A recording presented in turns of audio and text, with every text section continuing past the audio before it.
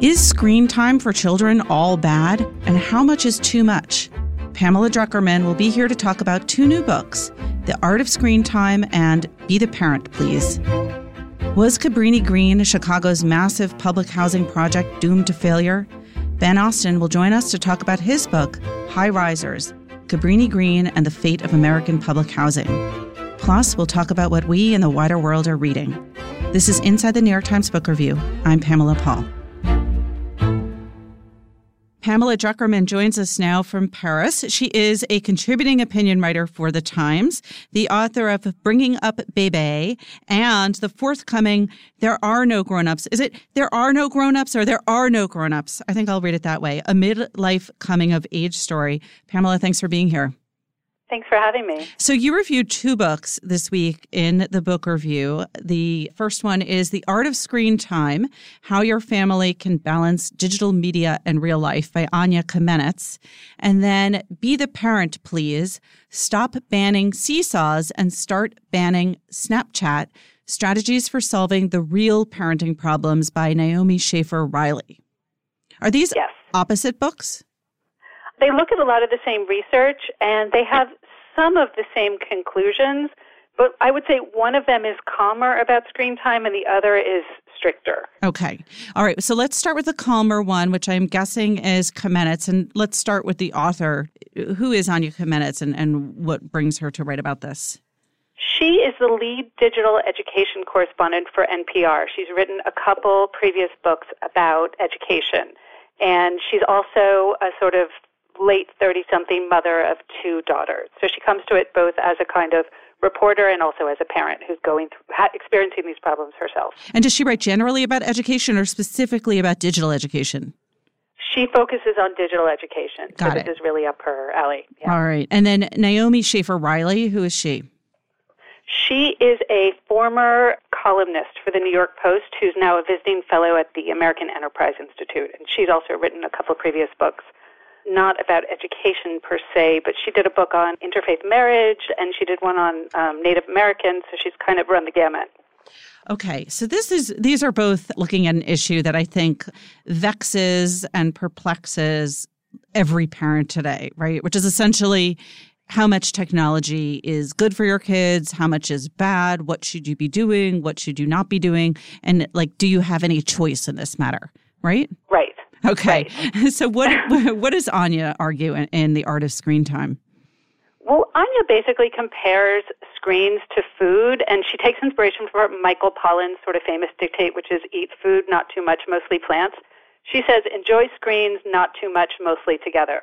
And the idea is that, yes, some kids will go overboard and too much food would be bad, but taken in moderation and done with kind of a spirit of enjoyment and in limited doses, screens can be absolutely fine.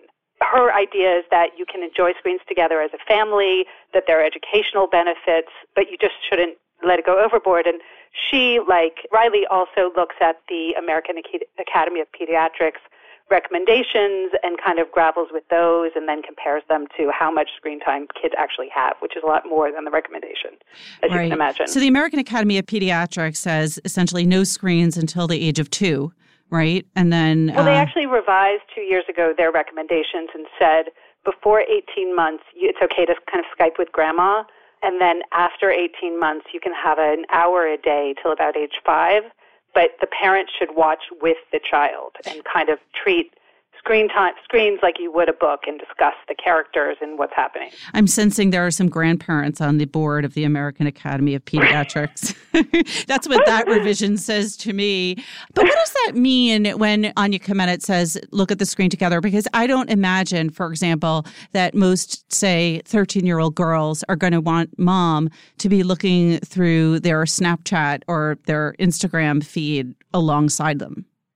Well, I think the recommendation from Kamenetz is mostly for younger kids, that she sort of says kids that age need adult kind of help. I think the American Academy of Pediatrics says parents should be, quote, media mentors for their kids, where screens can have benefits, but only if you as a parent are kind of interacting with the child as they're watching. So parents, which I have to say as a parent is a big disappointment because we famously use screen time as our kind of alone time to do what we want to do. Right. Also, I imagine it's punitive in the sense that the parent then has to be really interested in, a specific Minecraft world or in, whatever horrible game your child is, currently obsessed with. Why? Absolutely. What's the benefit of that? Just to make sure that your child doesn't get sort of sucked alone into the vortex, or to make it more social, or why? Oh, I think that the benefits of screens come when they are really used in an interactive way, and that if you just kind of zone out for hours watching the screen, it's less beneficial.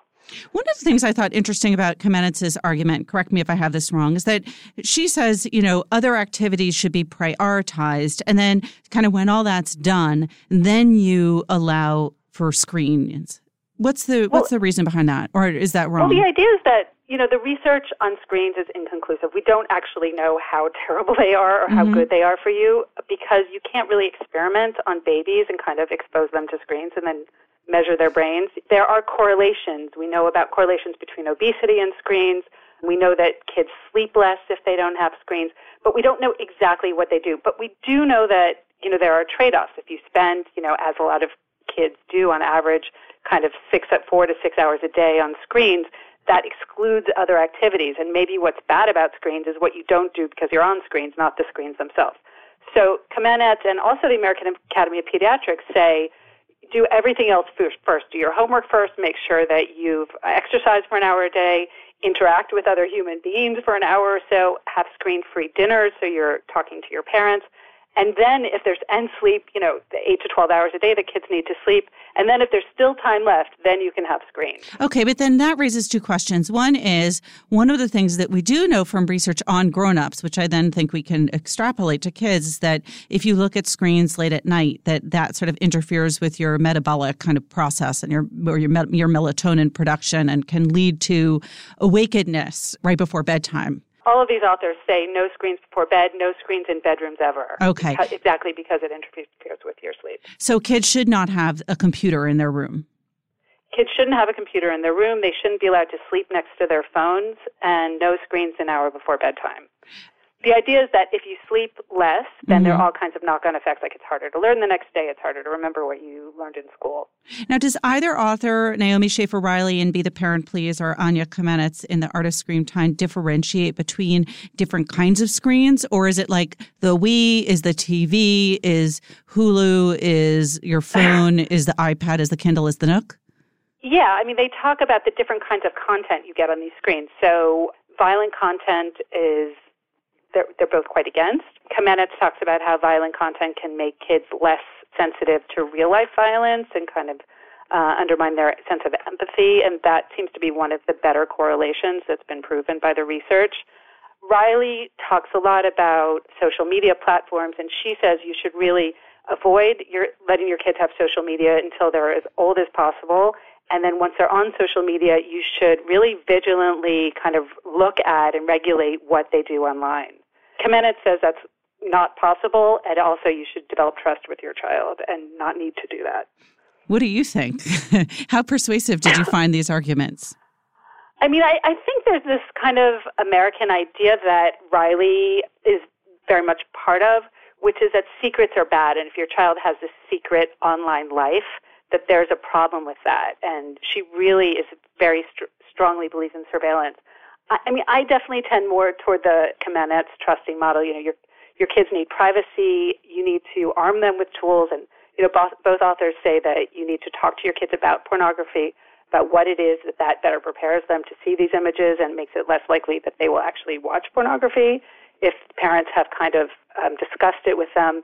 But I think at a certain level, there has to be trust, and you have to trust that your kids are going to be able to navigate online the same way they navigate kind of walking around a city without you. Going back to what we can extrapolate from grown-ups to children, right now, of course, there is a lot of concern around privacy and social media and Google and sort of all of these mega corporations gathering information on their users and monetizing them. And I'm curious if either author addresses that for children when, for example, you have schools that are handing out iPads to every kindergartner or making arrangements with Google to have one-on-one Chromebooks and the like. Yeah, I mean, I think both authors kind of question the idea that there are real educational benefits to having a lot of screens in classrooms. And Riley is probably the more suspicious of the two, of the sort of social media industrial complex and what it's doing to kids. And for her, this is a big reason that kids should stay off screens. I mean, one thing that's interesting is Naomi Schaefer Riley, as you mentioned, is a fellow at the American Enterprise Institute, which is a right-leaning think tank. And yet that argument against the sort of corporate media, social media, industrial complex sort of sounds like a traditional left-leaning liberal suspicion of big tech. That really surprised me, too. While she kind of trends right, she's a free thinker. But on other arguments, it definitely seemed like Riley was the more traditional of the two. Kamenetz has a big kind of systemic liberal argument saying you can't really expect parents to cut back, especially poorer parents, to cut back on screens if you don't have guaranteed paid sick leave, guaranteed parental leave, if you don't have, I would add sort of universal health care and guaranteed minimum wage, a higher guaranteed minimum wage. Whereas Riley doesn't pose the systemic question at all. She sort of says parents should cut back on screens unilaterally, and she doesn't look at all of the context in which the screens are happening. Well, that brings us to your current country of residence, France, where you have those nice amenities like universal health care. What is the French approach to screen time? How different is it from the way it is handled in the U.S.? Well, I think French parents are grappling with screens. I mean, it's all fairly new here as well, the same way that American parents are and parents all over the world are. I think one thing in France is they're much more comfortable setting very firm limits on their kids and sticking to those. I mean, that you don't have the level of negotiation between parents and kids that you see in kind of middle-class American families. And you also have a kind of suspicion of new technology. I mean, I remember when I had small children and baby Einstein was out. This is before it was kind of discredited in America. And I thought this is great new technology that's going to help my children learn and grow. And help you take a shower. And help me take a shower. And I remember showing it to one of my French neighbors, and she was like, this is ridiculous. Like, this will have no. And so screens are obviously, you have less control over that than you do over showing your baby a video. But there's a kind of questioning of any extreme behavior. And I think that French parents kind of naturally do what the American Academy of Pediatrics does, which is you have to do everything else first. And then if there's time for screens, okay, we'll fit that in. Right.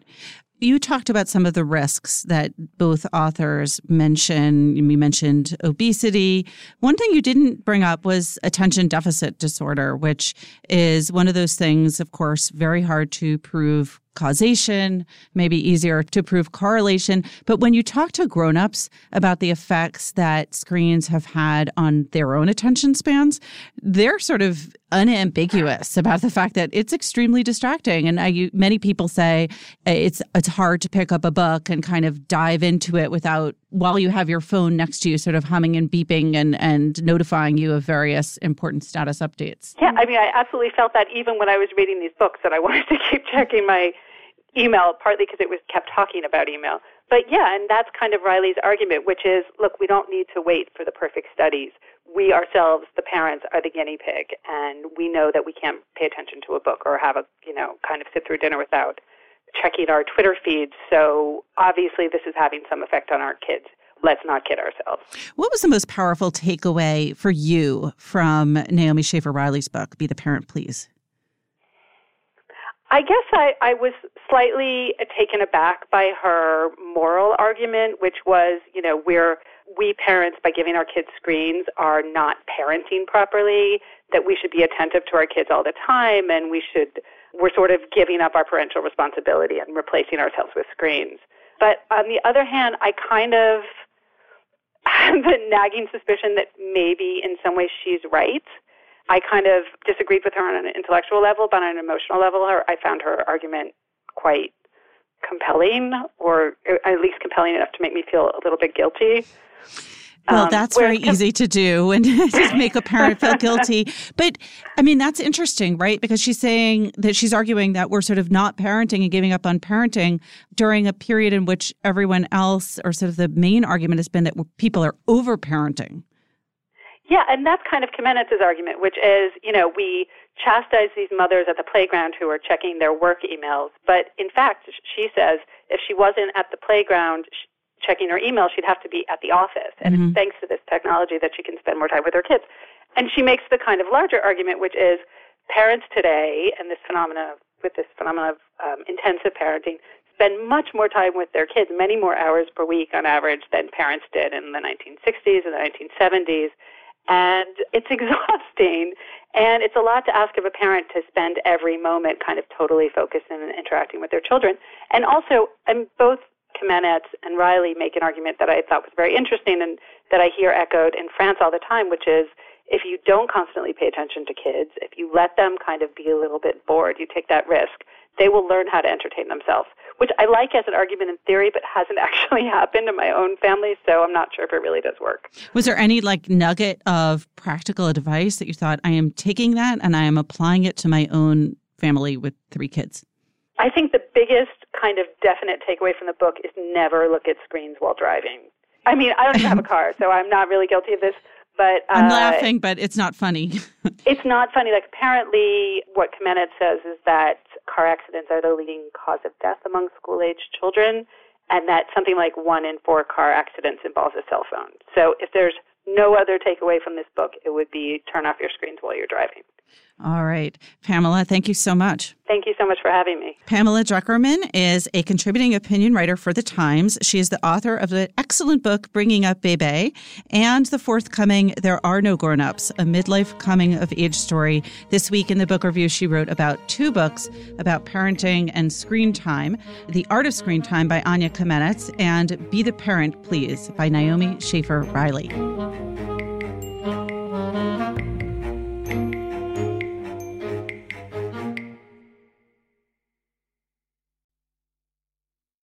Ben Austen joins us now from Chicago. His new book is called High Risers, Cabrini-Green and the Fate of American Public Housing. Ben, thanks so much for being here. Thank you.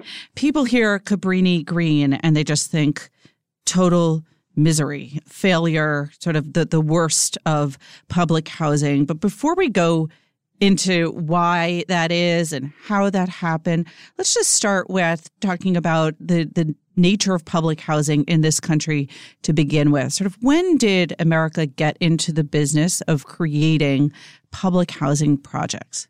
Yeah, it was a New Deal program starting in the 30s and then really ramping up in the 40s. And by the 50s, we have high-rise public housing.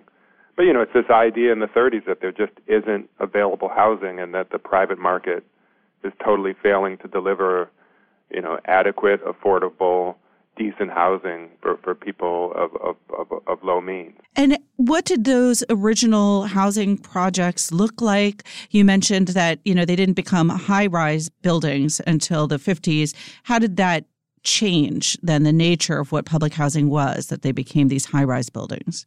The first buildings were often low-rises and some kind of mid. But even the initial high-rises were well built, and and especially for the housing that they replaced, it was thought by a lot of people to sort of be a step up into the middle class. I mean, people were living in chopped up apartments that were fire traps, cold water flats, so that this felt really a step up. People even would sort of talk about it being like heavenly or like paradise. I mean, they felt safe. So there was a lot of optimism around these. There was a lot of optimism, for sure. And were these, you mentioned that it was a New Deal program, were these programs generally embraced by the Democratic Party, and was it ever a bipartisan effort in this country?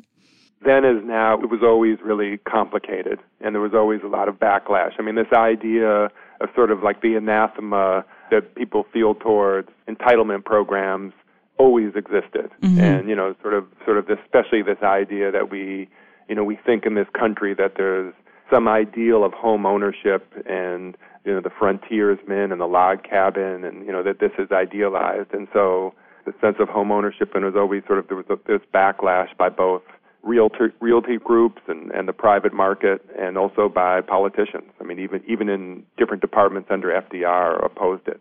You mentioned that this was intended or sort of seen as a kind of a golden pass into the middle class. And I think one of the misconceptions about the way these programs were originally intended is that it wasn't for the poor, right? It wasn't meant to be for the poor. It wasn't a step above homelessness. They were originally created for working class families.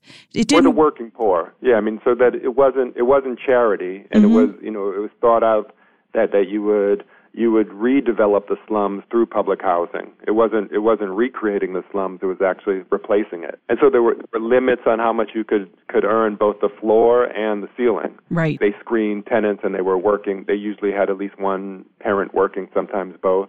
And also, I mean, I think especially for African Americans who were excluded from the open market of housing, this suddenly was the only option. They were cut off from actually buying or even renting most places. All right, I want to talk about race in a minute, but first go back to, you mentioned that there was this floor and this ceiling, and this inevitably leads to that phrase, unintended consequences. What were the unintended consequences of saying, well, it's for these people in terms of income, but not these people? One of the things that I think about a lot is that public housing also gets blamed for all of the decline of the inner city, right? So, at the same time that high-rises are being built, white people are fleeing the city, and just hundreds of thousands of people are leaving the city along with tax base and then industry as well.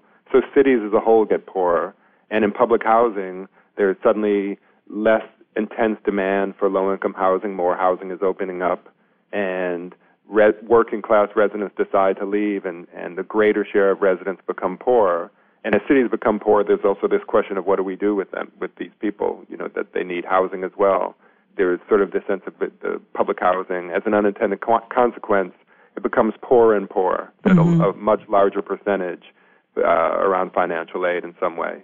And this is, it's a little bit different in New York City, which does it better than other places. And demand was different there, but certainly in places like Chicago, which I'm writing about, that was the result. All right, let's talk about Chicago. The area that Cabrini-Green was sort of situated was in an existing predominantly African-American slum. So how did they choose that spot? What did they think was going to happen? And was it segregated from the outset? And was that actually institutionalized, or that just ended up de facto segregation? So it wasn't actually an African-American slum. It was a sort of infamous Italian slum when the first Cabrini buildings were built. And what's really sort of strange about it is that it's only about 10 blocks away from the Gold Coast, the Magnificent Mile, Michigan Avenue, and Lake Michigan up there. And you think about it's such an anomaly in segregated Chicago, and so it becomes both at first like an Italian slum and a black slum, lower class, and then more and more it becomes a black settlement on the near north side of Chicago, which is it's sort of out of character for the city. How did it become so segregated? The neighborhood or the housing, development? The Cabrini-Green. There was this sense white people started to feel in big cities that public housing was for African Americans, like this sensibility. And, in the same way that white people are moving away from cities altogether, they make a choice to flee. I mean, there's this moment where there are row houses there initially, and they remain segregated much longer, but then suddenly 23 towers are up around, and most of them are predominantly black, and the white people who were in the row houses decide to leave. When was Cabrini-Green built? When did they start to construct it, and when was it sort of fully populated? So the row houses are built in the 40s, mm-hmm. the first set of high-rises in the 50s, and then the last in the early 60s. And by then there were about 3,600 units and between 15,000 and 20,000 people at its peak. Were they originally predominantly African-American? Were there any rules sort of set in place of like it should be X percent, Yeah. So initially, there were these fears in white communities that public housing was like this Trojan horse, a way for the government to move black people into white neighborhoods. And so initially there was this rule that the government had that you couldn't change the existing character of the neighborhood, so you would have these quotas. So initially when Cabrini-Green was built, it had to be 80% white, and 20% black, because that's what the neighborhood was. And those were the Cabrini row houses. And as the neighborhood changed, and actually as the, white people would move out, and there would be hundreds of black families waiting for a unit, and they couldn't find a white family to replace them. So you had these empty units, and the public housing, the Chicago Housing Authority had to decide what to do with these empty units. Do you keep the quotas, or do you actually give somebody who needs a home a unit? They manipulated sort of who ended up, the Chicago Housing Authority, who ended up in Cabrini-Green in other ways too, right? Because they started to evict working class families for whom the projects were initially intended. Yeah, so there is, people would earn above a certain amount, and they were supposed to go. I mean, there are all sorts of ways that people got around that, but there is, I think that's a problem that we still wrestle with, right? Mm-hmm. Like we think about, are these subsidies permanent? Do you get them for a lifetime? You're sort of the lucky one to get this very limited resource. And so that kind of debate that was happening in the 30s and 40s and 50s is still going on now as the resources are even more limited. So you have a number of things going on, it seems like, I don't know, simultaneously, or if there was a cascading effect. First, you have the sort of racial segregation that takes place. Then you have the shift away, or simultaneously, the shift away from working class to poorer families. You also, you note in your book, there was a policy that unintentionally created a disincentive to marry if you lived in the housing project. How did that work, and what were the results there? So, that was a problem with welfare more generally, mm-hmm. that suddenly the amount you can get as a subsidy, as your family earned more, you would get less from the government. And so it's sort of a counter incentive. So people in their units would either not have men living there or, other adults, or they would hide them. But I think, to me, that's also becomes less of an issue, and sort of, that becomes kind of such the fear-mongering that we get, even by, say, Reagan and talking about the welfare queen in Chicago who, is driving a Cadillac kind of story. But, it did have consequences for the people living there, particularly the children. And I know this is about a different Chicago housing project, the Henry Horner projects, but there was that Alex Kotlowitz book, There Are No Children Here, about sort of what did this do to the community life in Cabrini-Green? Many residents had told me stories of both that they were, women who told me about men being not allowed to be there, and sort of they had to either disguise that their spouses were there, the parents of their children, or children telling me that they would. One guy I remember telling me that he counted the number of men in his high-rise when he was a kid, and it was like 5, and there just weren't a lot of men around for all sorts of reasons, to help them, to guide them through the day, to supervise children, all kinds of things. So give us a sense of the timeline here. You mentioned that the first sort of row houses were built in the 40s, the high-rises later in the 50s and afterwards. When did it start to get bad? Like, when did it start to go from, this is a great project that we are expanding and we have high hopes for, to the sense of, this is a really terrible kind of place, to a sort of last resort place to live? The deterioration happens in the 60s and 70s for sure. And, I think by, we're at the 50th anniversary of the King assassination and then the riots that ensued. And, Cabrini-Green had people, rioting and the kids ran out of school. They pulled people from the cars. People were shooting from the high-rises. And so, at that point, you had the same thing that happened in lots of areas, that some businesses left and that, more residents who could leave did leave. So by then, certainly you're seeing that the spikes in crime that are affecting cities all over are really sort of, the worst ravages of that are happening in public housing. And they're poorly managed. And so buildings take so much care to keep up. And that wasn't happening from the start. They were underfunded. They were underfunded and also mismanaged. So it's both the loss of money, but the money needed to do this, and you're getting less money from rent because the residents are poor. They're paying a percentage of their income. But then they're also poorly managed. They're not cared for. They're not tended. Then you get something like the green spaces around them are paved over to save money, and you also put up these metal curtains, fences on the high-rise balconies, which sort of give this prison look. And then you have that feeling of like, oh, this isn't just separate geographically, it's separate in an entirely different way. I guess I'd also say that nightmare vision that you talked about, I mean, one of the things I write about in my book is that, these are people who struggle to make a home in like this, this most infamous or, notorious public housing development.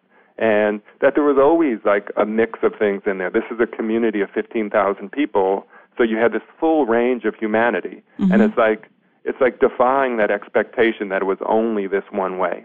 And so that, that there was also all kinds of agency and all kinds of, flowering of life, which is, to me, that's almost more surprising for people. Like, people expect the murder stories. My publisher, when they sent back their first idea for a cover, it was like this solitary plinth and, in the most like austere setting, mm-hmm. With this like garbage around it.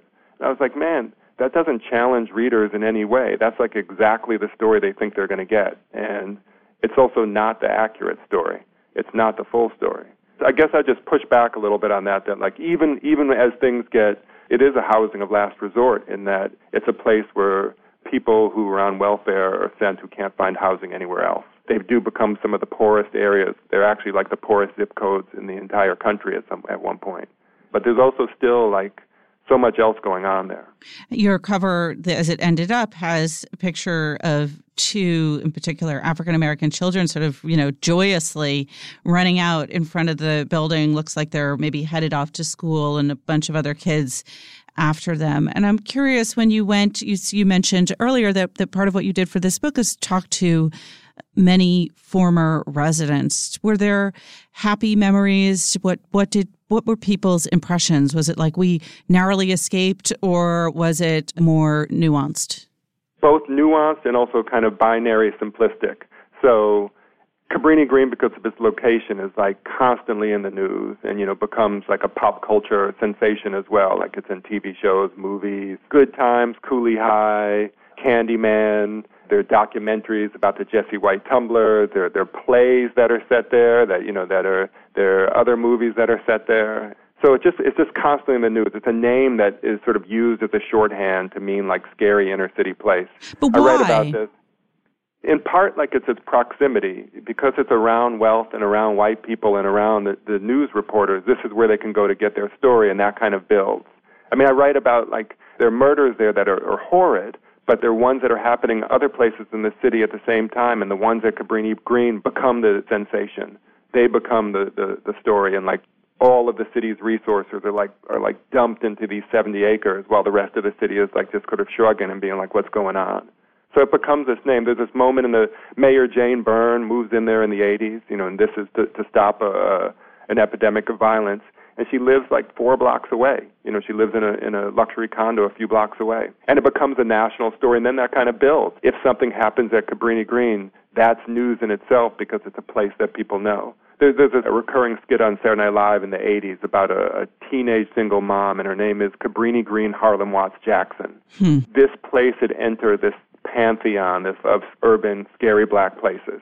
And at that point, everybody knows about it, and you asked about sort of the kind of stories residents told. Like, everyone I spoke to had spoken to the media before, because the media has been there a ton. And there was like this expectation of like, well, what kind of story does this guy want? And you would get sort of either like Candyman or Good Times. Like, they'd either tell you I saw the dead body, it was, they were shooting, they were like, this is the first time that I saw someone get shot or I got shot. Or they would say the opposite, which is this kind of nostalgia. We knew everybody, we were all family. And there's this sense of community that they wanted to stress in opposition to that other image. Now, both are true. Like, they're components of both. Like, the people who told me, we were all family, you could sort of sit around and, a few days later you're getting more stories and you'd be like, yeah, that person that was like family that I knew, they also did violence to my family. But the violence alone was not the whole story either. And certainly, like, now that public housing is gone, and like the reasons to tear it down were these ideas about the dangers of concentrated poverty and isolation. And we discover that we still have concentrated poverty and isolation in Chicago, and it's just as damning and dangerous, and yet it's less visible. It's less physically, it's not standing up in high rises that we can see automatically and have to deal with. Did it have to end up this way? I mean, was it doomed to failure from the get-go, or could things have been done so that this would have been a happy housing project and a model for public housing and sort of the leader? There's so many reasons why it's hard to say it would be a happy story. And one is, like we were talking about before, that just the sort of backlash against any sort of like social safety net program. And the question you're asking is really like, as a country, could we have thought differently about social safety net programs? Mm-hmm. Could we have invested in them more fully? Because what happens is like there's still sort of resistance to it even in the 30s and the 40s. And by the 90s, that's the mainstream. Even mainstream Democrats are feeling like we need to get rid of these. And, the private sector could probably do it better. Looking at this, you would have to qualify it as a failure, and the last towers were demolished in 2011. What's the lesson that we learned from this? I mean, how do you do it better? Yeah, that's a great question, because when I think about this, the public sector has certainly failed in so many ways and given a lot of ammunition to the other side that these kind of programs are difficult to pull off. But the thing that we see is we still have such need, and we're actually in like an affordable housing crisis that isn't that different than it was in the 30s and the 40s. That there are no affordable rentals in cities. People are being pushed out. There's just not access to homes. It doesn't have to be high-rise public housing. It won't be, but there needs to be a sort of whole menu of housing and investment in this kind of housing. One of the lessons is like we need to invest in this. I mean, what a like giant experiment by the country to do this, to build these whole communities where people are going to live, and because there was such need. And so it's not going to be that, but there are ways to do this, to do investment. The other sort of fallacy is like, we think of this as, the government's role in this, but the government is subsidizing all housing in the private market. Right. And so if you own a home and you're getting a mortgage interest deduction, that amount that the government spends annually is way more than the entire budget for HUD, for housing and urban development. There's both this sense of that sort of investment and thinking about it more honestly and more sort of collectively. I mean, that's sort of one of the big ideas, like that at some point in the country we thought like that this is part of our collective responsibility. And even like one of the lessons of the New Deal that poverty wasn't thought of as like a personal moral failing. Mm-hmm. It was thought of as something that we need to sort of work together to right. And I think that's completely changed. That poverty is thought of as this kind of, problem that the people who are experiencing it are bringing upon themselves. And that should change. I mean, all sort of like the structures even to lift people out of poverty have kind of, disappeared as well, in sort of schools and other things. So we need to think about investment differently and sort of our collective role in doing that. Well, it's an important argument and a really fascinating history of public housing and of Cabrini-Green in particular. Ben, thank you so much. Thank you so much. I really appreciate it. Ben Austen is author of High Risers, Cabrini-Green, and the Fate of American Public Housing.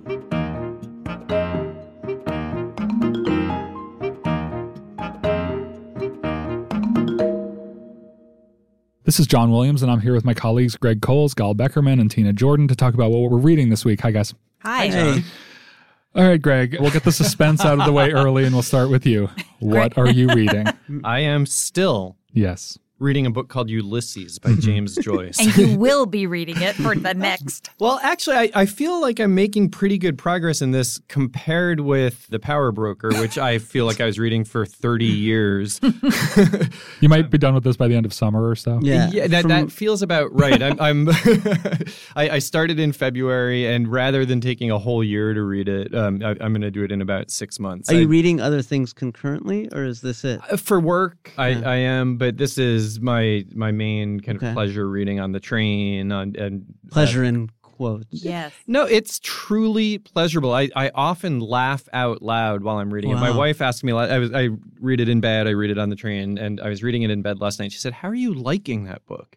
And I said, it's crazy, and it's got no narrative momentum at all. There's like just no forward progress, and it's a book that stutters. It stops and starts, and it's like shifts gears within the like 4 times in the space of a page, and you feel like you're just standing in the middle of Times Square with this onslaught of sensation and chaos. And so I read a passage and I think, well, that's what I'm going to talk about on the podcast. And by the bottom of the page, it's onto something completely new. And then 20 pages later, I don't remember what it was I wanted to talk about on the podcast. I feel a little like Maggie Haberman covering the White House. There's like, where do I even begin?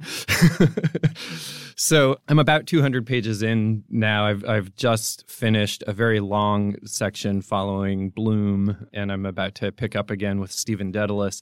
And I go back and forth with who the James Joyce character is. I started the book figuring it was Dedalus because he's the character in Portrait of the Artist as a young man. I'm accustomed to thinking of Dedalus as the James Joyce character.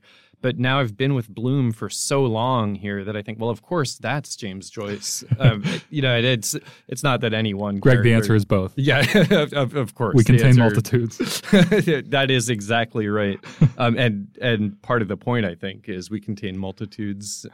How long is the book? Is it 1,000 pages? No, it's maybe 850. I'm flipping to the end now to tell you. It's not even 800. It's come on. This edition of it, which is the vintage edition that was published, probably 25 years ago.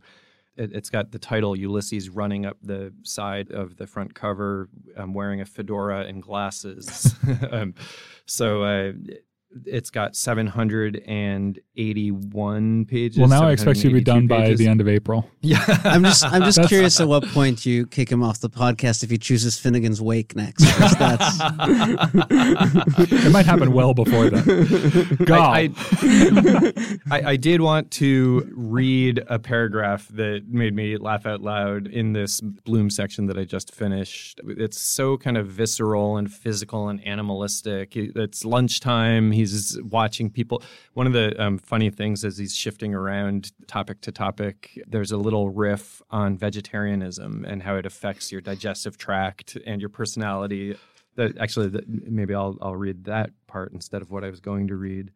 His eyes followed the high figure in homespun beard and bicycle, a listening woman at his side. Coming from the vegetarian, only vegetables and fruit. Don't eat a beefsteak. If you do, the eyes of that cow will pursue you through all eternity. They say it's healthier. Wind and watery, though. Tried it. Keep you on the run all day. Bad as a bloater. Dreams all night. Why do they call that thing they gave me nut steak? Nutarians, fruitarians, to give you the idea you were eating rump steak. Absurd. Salty, too. Keep you sitting by the tap all night. Her stockings are loose over her ankles. It's hard to read. Just to pluck out, right? Exactly. So I'm going to skip a few sentences and jump to the part where he's talking about the effect of vegetarianism on the personality. Those literary, ethereal people they are all. Dreamy, cloudy, symbolistic. Aesthetes they are. I wouldn't be surprised if it was that kind of food, you see, produces the like waves of the brain, the poetical. For example, one of those policemen sweating Irish stew into their shirts, you couldn't squeeze a line of poetry out of him. That's great. Yeah. Gal, what are you reading this week? I'm reading Rachel Kushner's The Flamethrowers. I saw that she has a new book coming out, The Mars Room, I believe it's called, April 15th. And so in anticipation of that, I decided to read The Flamethrowers, which I'd never read and always kind of suspected that I might like. And I do like it. It's an interesting kind of stew of a book with just, you've got motorcycle racing, the art world, 70s political radicalism. You have New York in that era, which is a pretty unique environment. You have Italy, and then you have this history also in it of like the futurists from the teens and the 20s, kind of proto-fascist groups, and then the radical underground, both in New York and in Italy. So it's this just like, there's a lot of really interesting kind of political and historical stuff in there, but it never feels didactic. The book centers on a character named, whose nickname is Reno. We never learn her real name. And it's kind of a Bildungsroman of sorts, or kind of coming of age through this. Or a Kunstlerroman too, right? Right. She's an kind of learning figure. how to be an artist. And really kind of being pushed and pulled by all these different men, very kind of larger than life characters that she comes into contact with.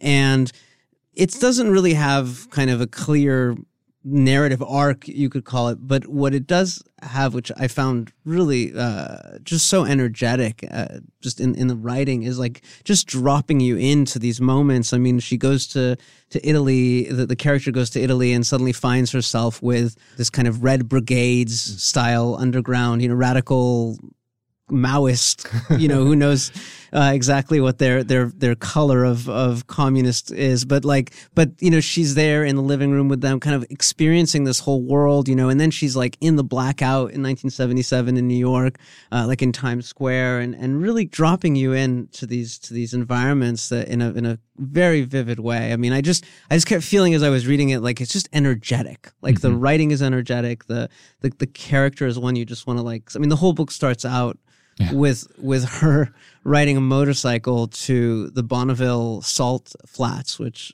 I guess are in Utah. To try to kind of race this bike as fast as she can. And then by a weird set of coincidences finds herself being talked into trying to break the woman's land speed record in a car called the Spirit of Italy, and it's just very vivacious, like the writing of it and you're pulled along in a way. So I'm very curious to see, and the thing I was impressed by the energy and impressed by this ability to really explore issues of conceptual art and what it really means and what it's good for. And politics in a deep way, and it's hard to do that in a novel and not kind of lose some of the momentum, and the kind of the characters and all the stuff that kind of makes us want to actually read. but she manages to pull it off in a really wonderful way. Yeah, I enjoyed the book too. I'm really looking forward to the new one. I'm curious to see what it's like. Tina, how about you? You have something brand new. I have something brand new. I'm actually reading Two Sisters by Osni Seierstadt, which was recently reviewed by Parl for us. It's the story of two Somali Norwegian sisters who one day in 2013 up and left their family and went to join the Islamic State in Syria. Nonfiction. And I'm reading this because I'm planning a trip to Norway, and I always like to read as widely as I can. In retrospect, this is a interesting way to dive into Norway. Yeah. Or a trip to ISIS. ISIS, I could do for my trip to Syria. And so it's very interesting. So these two sisters were devout. They had siblings. They weren't only children. And they were growing increasingly devout, more devout than their parents throughout high school. But their parents weren't worried. They I'm fairly early on in the book, but the parents are telling their own friends, we don't have to worry about boyfriends. We don't have to worry about this. We don't have to worry about that. They're devout. They're such good girls. In fact, they were constantly on the rest of the family for not being more devout. And, as a parent myself, as I go through these first pages, of course, what I'm seeing is that parents really don't know who the kids are hanging out with. Yes, they're at the mosque, but they don't know who their daughter's friends are. And the daughters end up, over the time, I just want to read you a very short passage. Over time, as they grow more and more conservative, they're fully covering themselves, not just with the hijab, but with, I'm not going to say it because I'm going to not pronounce it, but the full head covering. Mm-hmm. And they're at school one day, and one classmate says to Layla, one of the sisters, "Isn't it hot underneath all that?" "It's hotter in hell," Layla retorted. And that was just sort of like what they had become. And this is the kind of narrative, fully reported nonfiction that I loved. Obviously, the parents, Sadiq and Sarah, cooperated fully. But they did hear from the girls for a period of time. One of the brothers over social media, WhatsApp, Facebook Messenger, and these little bursts of information would arrive every 6 months, once a year. Later on, there were some phone calls. I'm just at the point where their father has gone to Syria himself to try to find them, which is involved because, you fly to Turkey and basically you pay somebody to smuggle you over the border. I guess I'm sort of interested in what, makes kids do something like this. I mean, we're hearing about it. man, this seems like a normal family, you know, loving family, meals together, people had responsibilities, jobs around that, you know, involved parents. It must be nerve-wracking as a parent to read that. Well, yeah, now I'm thinking, But I'm trying to put myself in the mother's shoes, and it just must be devastating. How much of a presence is the author in the book? I know Parle addressed this a little bit in her review, kind of the role of the author in reporting the story out. I think later on in the book is, from reading the review, like that's going to become an issue as I go further in the book.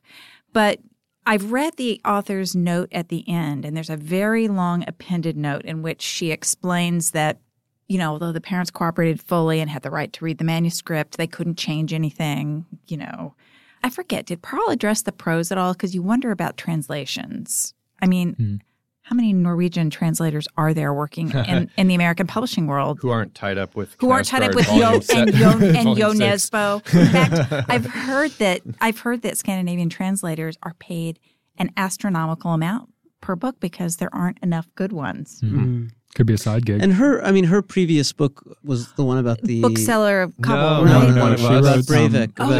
right. She wrote a book called One of Us That's about right. Breivik, the man who massacred the students in Norway, and it was on our that was one of our top 10 of the year. I think maybe I'm not going to read that before. This may be enough. This is a fascinating glimpse into immigrant culture in Norway and the response of the police to Somali parents about the disappearance of Somali children. Do the girls come back? Oh, we don't know that. I haven't gotten there yet. Okay, because that wasn't in the review. It didn't say, and I wondered about that. But maybe that's the father. Spoiler alert. I believe there's a big spoiler here. Okay. But I'm not sure. Okay. Yeah. So that book is called Two Sisters? Two Sisters by Åsne Seierstad is how I'm going to say it, and probably mangle it. I always just say Seierstad, but I'm sure that you're more accurate in terms of Well, anyway. What are you reading, speaking John? of that general region of the world, I'm reading a book that I'll be brief about because I only just started it a couple of days ago, and I'm only about 50 pages in, but it's a book called The Evenings. It's a novel by Gerard Reeve, R-E-V-E, and it was published in 1947. It's a Dutch novel.